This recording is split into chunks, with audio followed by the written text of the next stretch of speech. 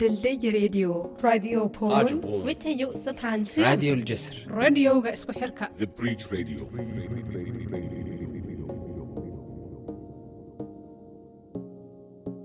Being part of a global movement and also hearing about our colleagues, it actually motivates us that it's not our struggle, it's a struggle, it's a global struggle, and to me it actually creates the need for building solidarity, so that when we have transnational corporations, then we have transnational movements which can actually take on the transnational corporations to liberate the production system so that they can be producing for themselves. What you just heard is a bit of a panel about food sovereignty in Copenhagen in June. In the panel, two activists from the South and East African region of the global peasant movement La Via Campesina spoke about the struggle for a just and sustainable food system. The Bridge Radio had the chance to talk to them about the connections between patriarchy, the EU, and an unjust food system, how this relates to migration, and how to fight it. This is my light, don't block the sun. This is my seat, can't you tell? This is my time, don't waste it up. This is my land, not for sale.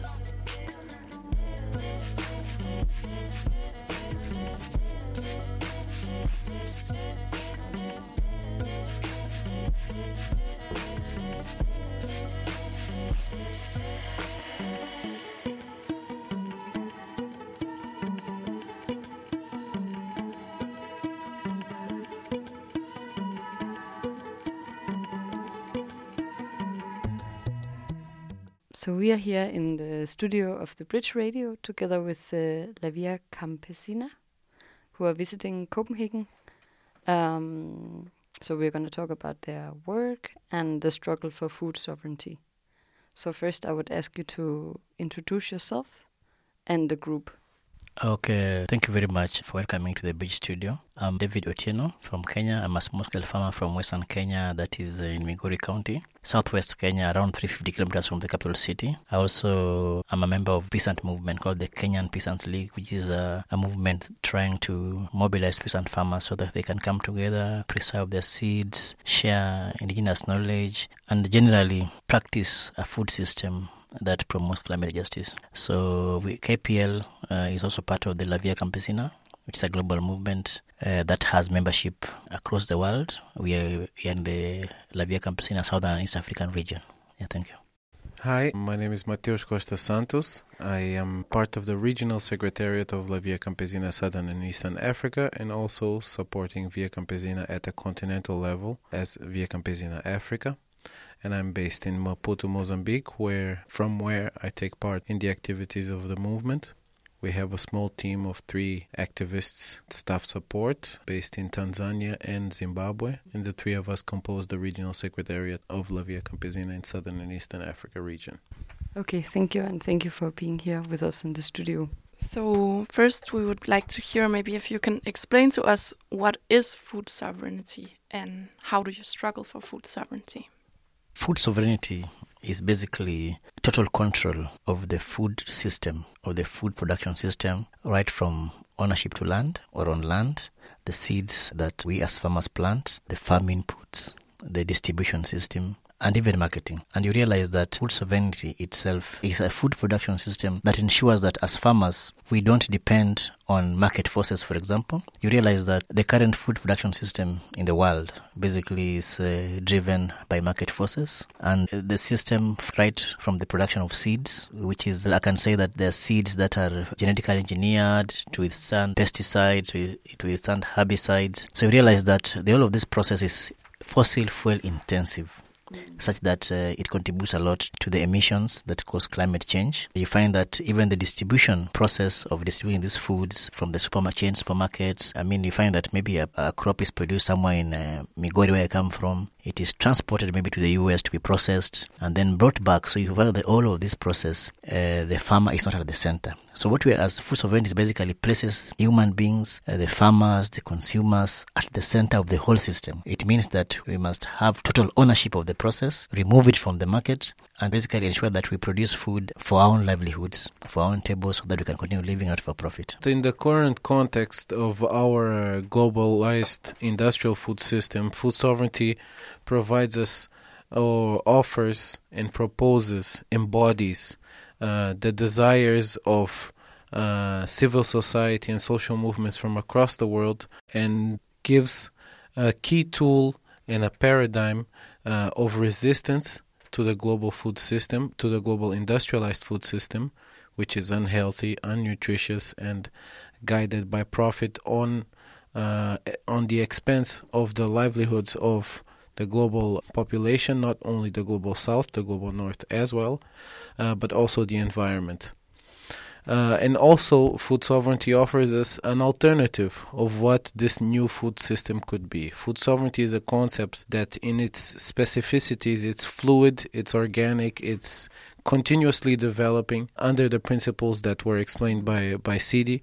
And also it offers us a framework for transition from this globalized industrial food system to a food system that is more responsive to the needs and desires of the people of the world, and also that is more resilient to climate change in an age of climate change, which the scientific consensus tells us that it's going to be like this for a long time. So we need a food system to be able to adapt and withstand, and also at the same time mitigate the causes of climate change. Talking about creating food sovereignty, I wanted to ask, more specifically, how you create this ownership of the food by the farmers, practically, how it happens.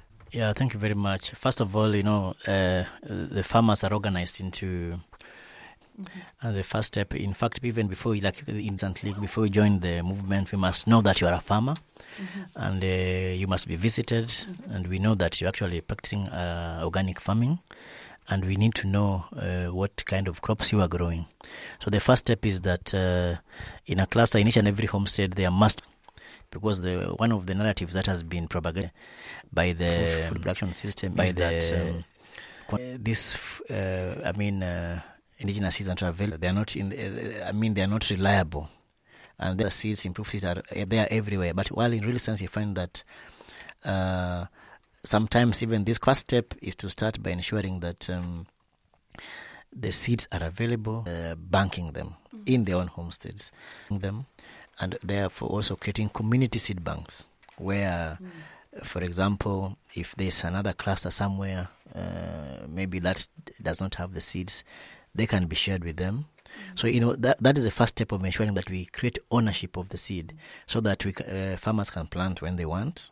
Find that those farmers who are planting or relying on industrially produced seed, sometimes they have to wait because of hoarding or because of they are being transported. Sometimes the whole idea of peasant agroecology,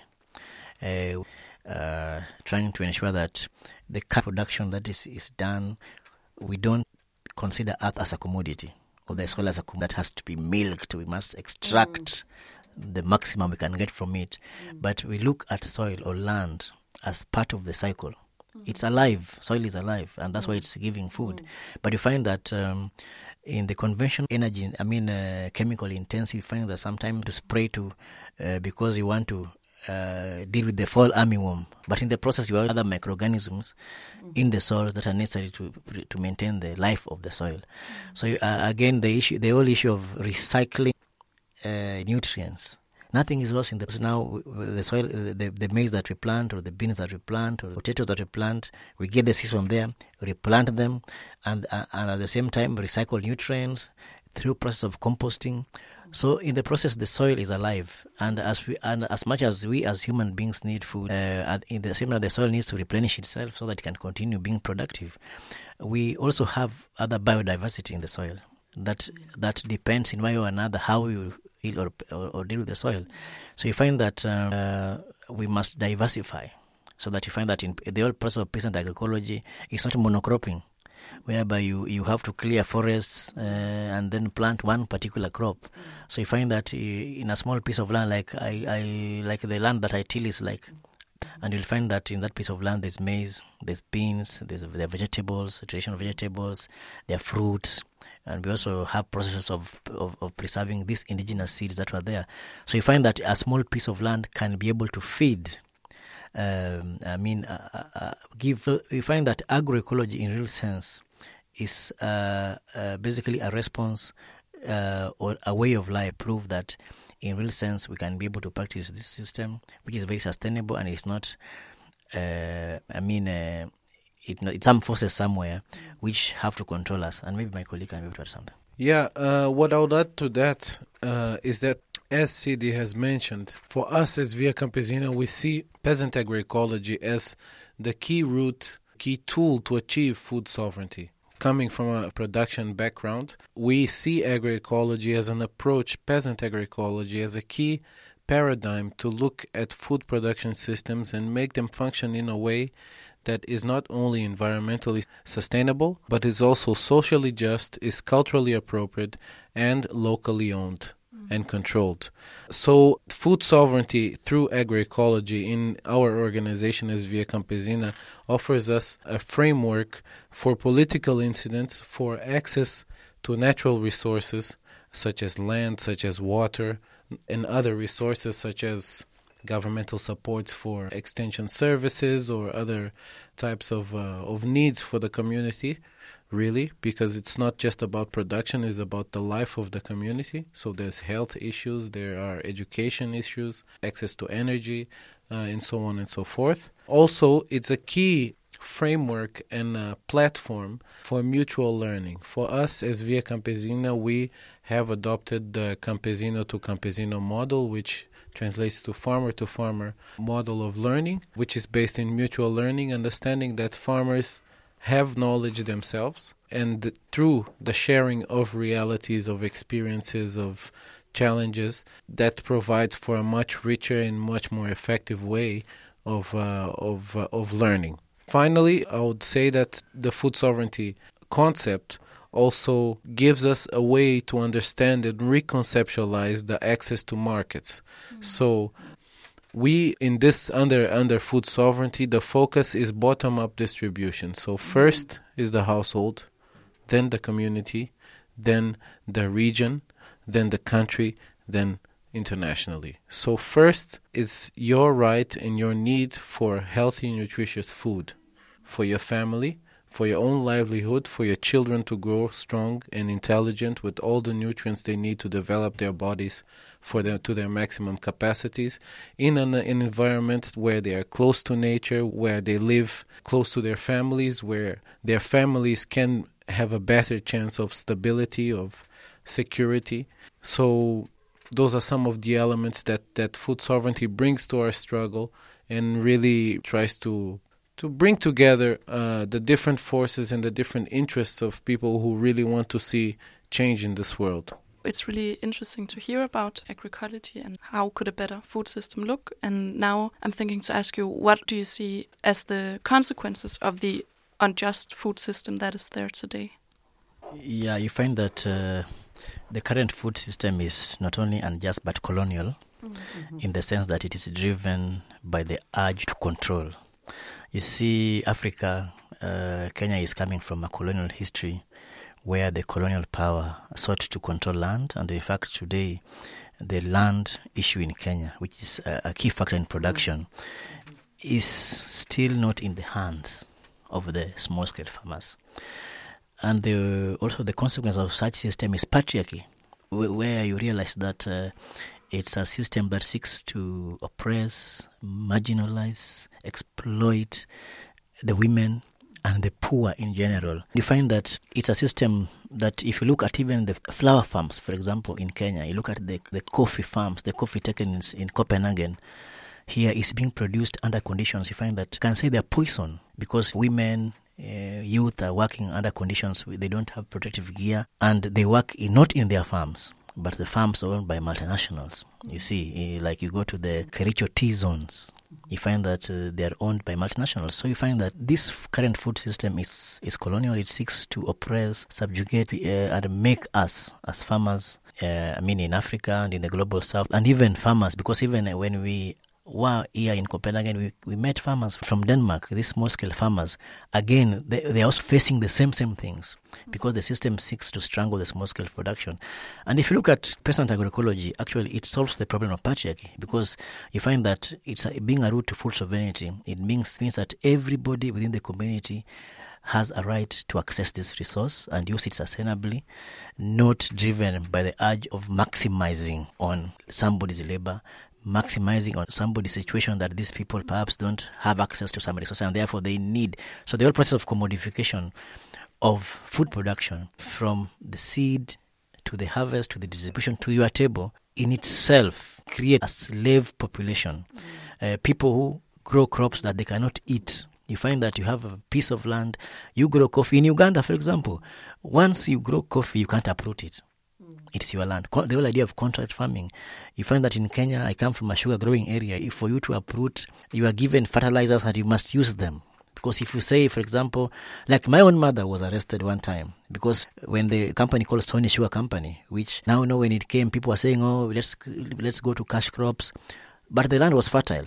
So you find that they come and give fertilizer, and the following day when they come and you have not used it, they arrest you, despite the fact that your soil doesn't need the chemicals.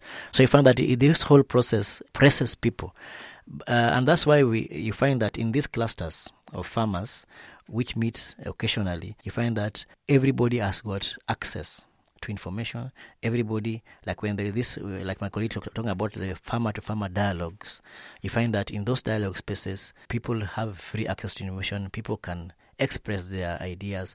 People with some knowledge can be able to pass them from one place to another. So in real sense, you realize that peasant agroecology is a struggle against an unjust colonial food production system that is not only oppressing the workers and the landowners, but does not care about the consequences on climate, does not care about the quality of people take. What drives them is the urge to make profit. Yeah, so currently we can see this colonialization trade or trend in the food systems in our region in sub-Saharan Africa, as many of these multinational interests throughout the whole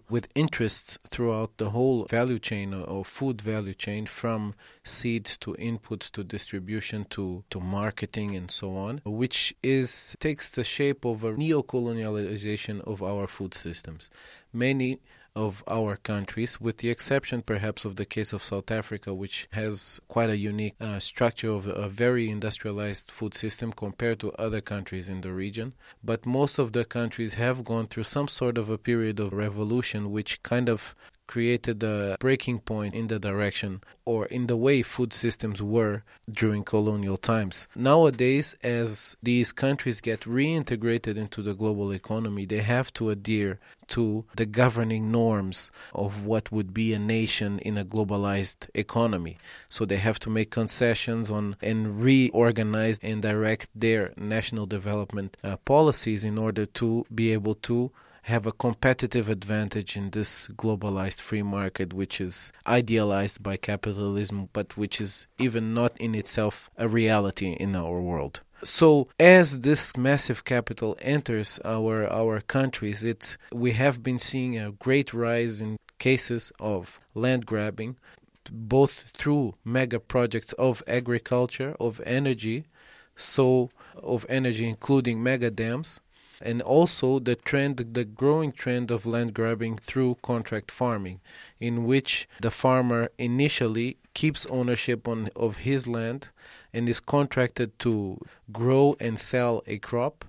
When the crop performs badly or the market is not good at the time of sale, the farmer is the one who undertakes this risk, undertakes the debt, and in many cases in our regions we have seen farmers losing their lands because it's the only collateral they have to offer a bank for them to access the credit they need to enter this industrialized food system. So they have to have money for fertilizers, they have to have money for the chemicals, the pesticides, for the managing of the land itself. So to be profitable, you have to use big quantities of land, which means machinery, fuel, so the costs add on and on and on. Apart from the fact that they have to acquire a lot of knowledge to successfully run a farm in the industrial model. Another aspect is the contradiction, or another big challenge that we face nowadays are the contradictions between the trade and national development policies or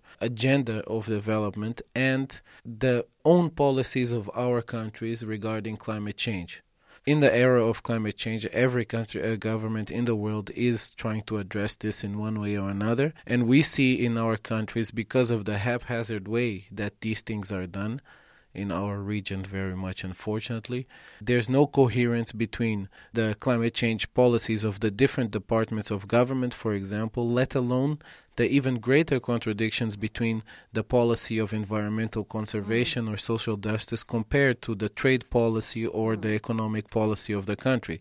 So in many ways, the balance is tilted towards the interests of big capital, which the conjuncture shows us that they have no real interest in addressing the real causes of climate change, perhaps because the individuals who take part in this feel that it's not a problem for them. Finally, this system, I would like to expand a little bit on the point of commodification of the food system. There's also a commodification of the human bodies. This system, as Sidi explained very well, aims to extract the maximum profit out of the production system. So they have to make every single piece, as they call, more efficient, which means cheaper. Mm-hmm. So the way they produce the food is cheaper, which means the quality is less.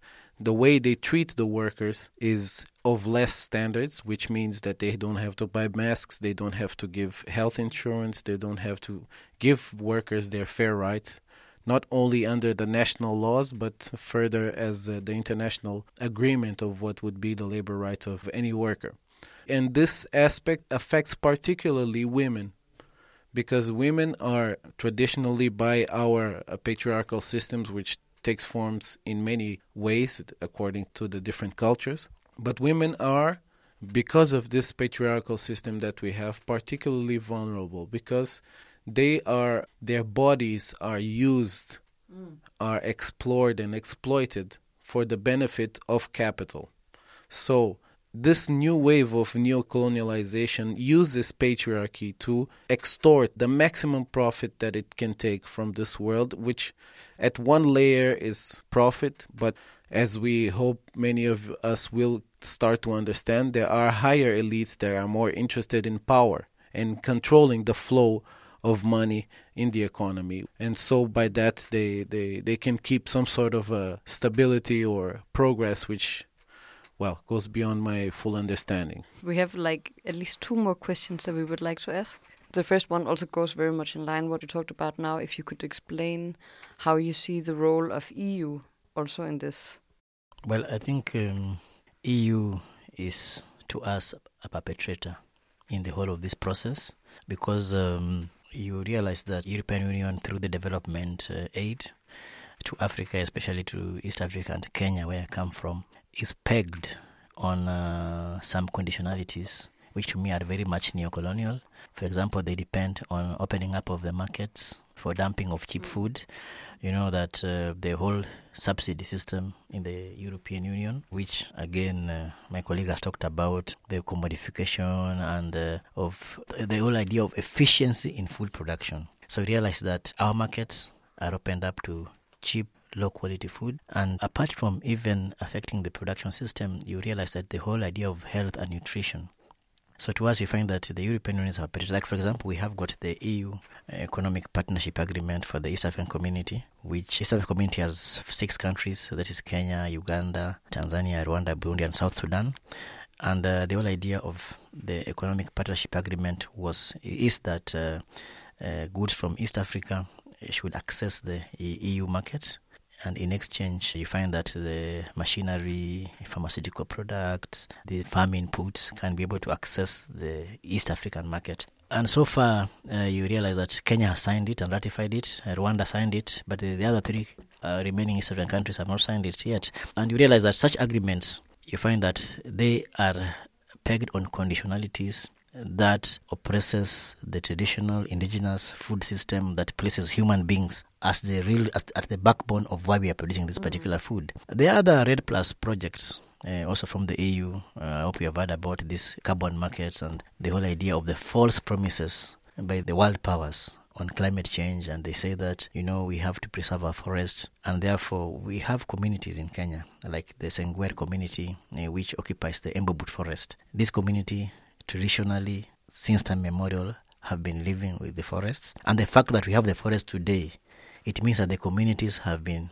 living in the forest sustainably and managing this particular forest. And all of a sudden, EU says that now we are withholding funding, maybe to health programs, until this particular community is driven out of the forest. These people have known these places as their lands. These are community lands. They have known them as their homesteads. Where do they go to? So right now you find that there's a very big conflict. A whole lot of community has been displaced. Women living in the cold, in camps, in their own country at this time, at this century. So it tells you that to us, EU is one of the perpetrators, or is one of the bodies that must fall.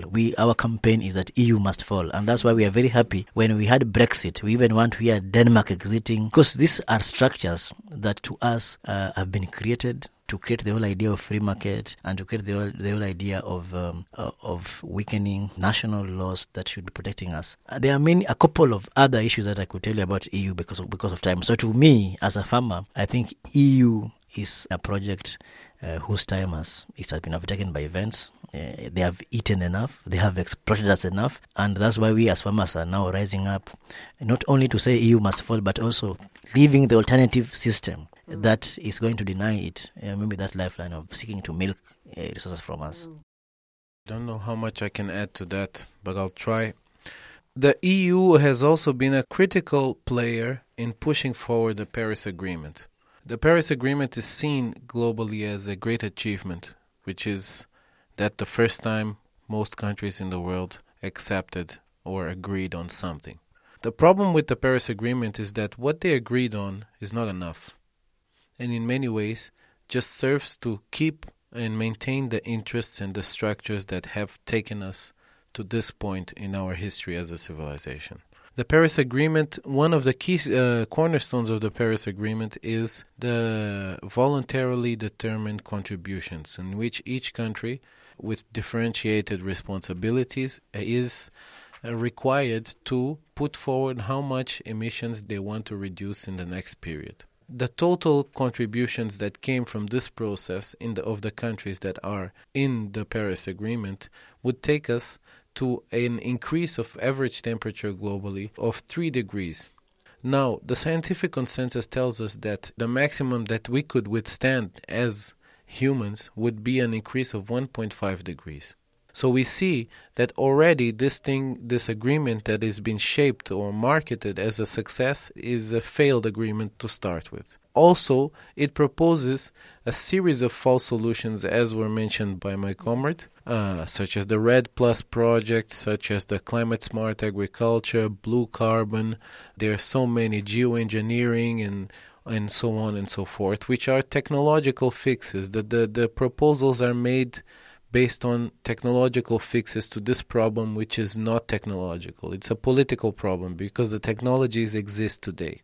The technology is to farm the land sustainably, to farm the land without chemicals, right? They are there. The technology is to produce energy sustainably. They are there.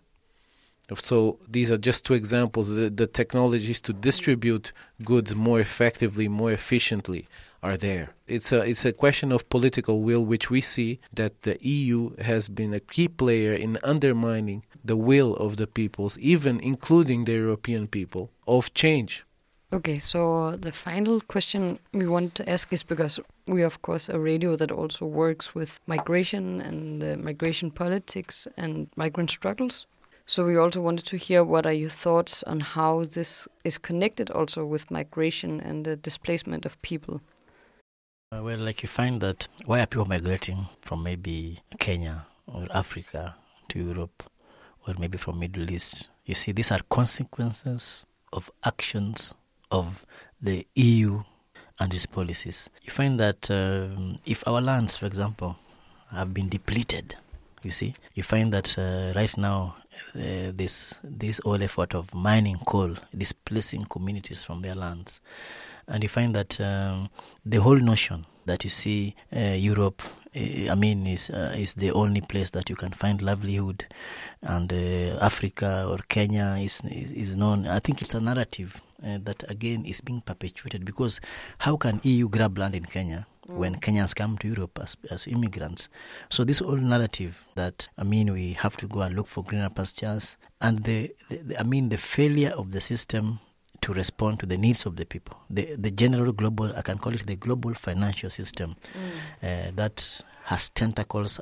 It has captured, with its corporate power, it has captured governments, and these governments no longer invest in basic services like healthcare, infrastructure. So you find that people who have been dispossessed of their land, who have been dispossessed of their livelihoods, of their nationality through occupation, both physical and even technology-wise, now have no option. And to us, even the whole concept of climate justice is that those who are responsible, those who have destroyed the climate, have to be accountable in terms of actually paying. And you see that immigration is, to me, as a person, an end product of that unjust system of an occupation. And it is quite laughable, unjust and inhuman for EU and even the US to start adopting nationalistic, saying, we don't want immigrants in our countries, yet their actions are the ones which are responsible for immigration. And that's why I think, maybe as I leave my colleague also to continue, is that I believe that, or I think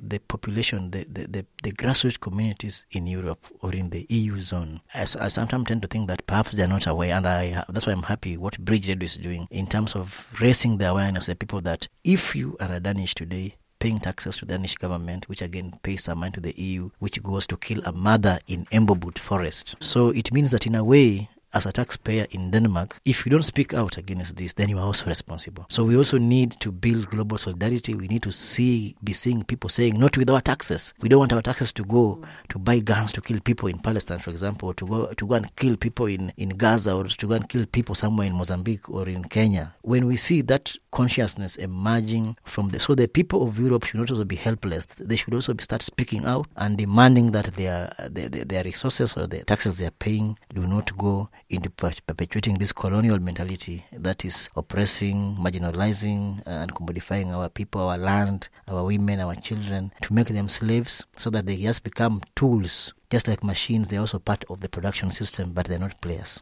Thank you.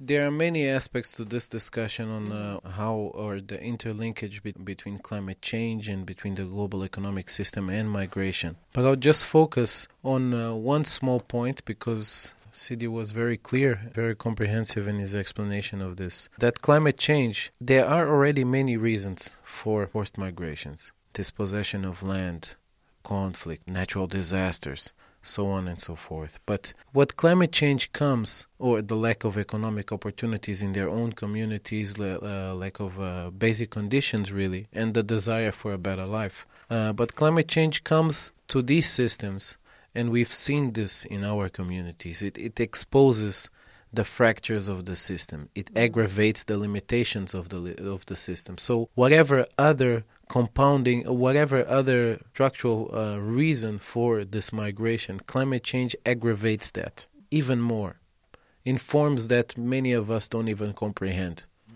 What it is, for example, every day you have to walk 20 kilometers to get water for 1 day because you don't have a way to transport water for 2 days, right? And that's basic water to drink, right? Our people are facing that. All those youth that come across the desert to die in the Mediterranean Sea, right? There are realities that we don't see.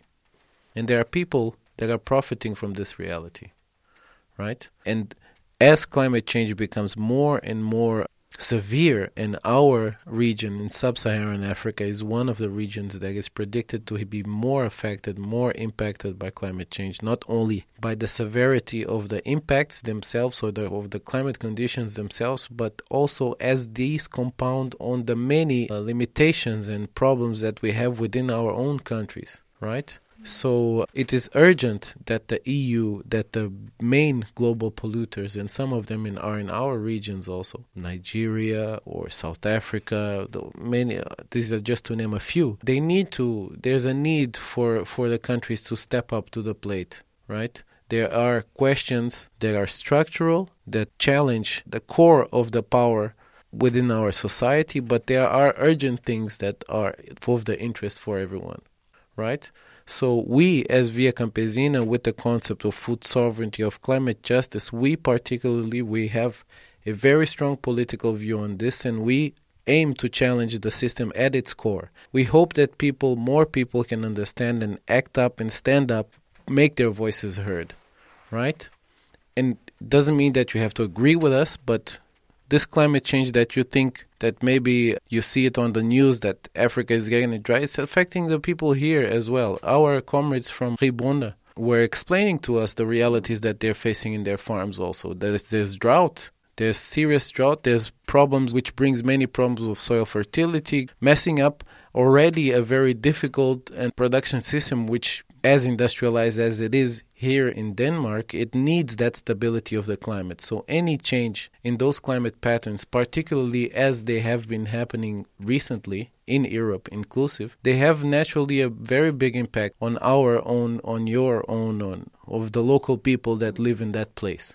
Let's put it that way. So it's high time that we do something. All of us individually, many of us are already there. And we hope, and I think honestly that we see that the world sees this direction already. And the fact that more and more people are speaking out, more and more people are trying to do things differently, means that somehow we are creating some movement. And it's about massifying and amplifying the struggle for justice and for peace for everyone. Yeah. Okay, thank you very much. Before we round up, I just wanted to hear if you had any final things you wanted to be said. We have a slogan as the Via Campesina, like we say, I think by John, we say, Viva food sovereignty, viva! Viva! Viva food sovereignty, viva! Viva! Viva food sovereignty, viva! Viva! Yeah, that we need food sovereignty to take over. Thank you. And we as producers, as in the voice of 200 million farmers across the world, we say that we feed the people and we build a movement to change the world. And everyone can join that.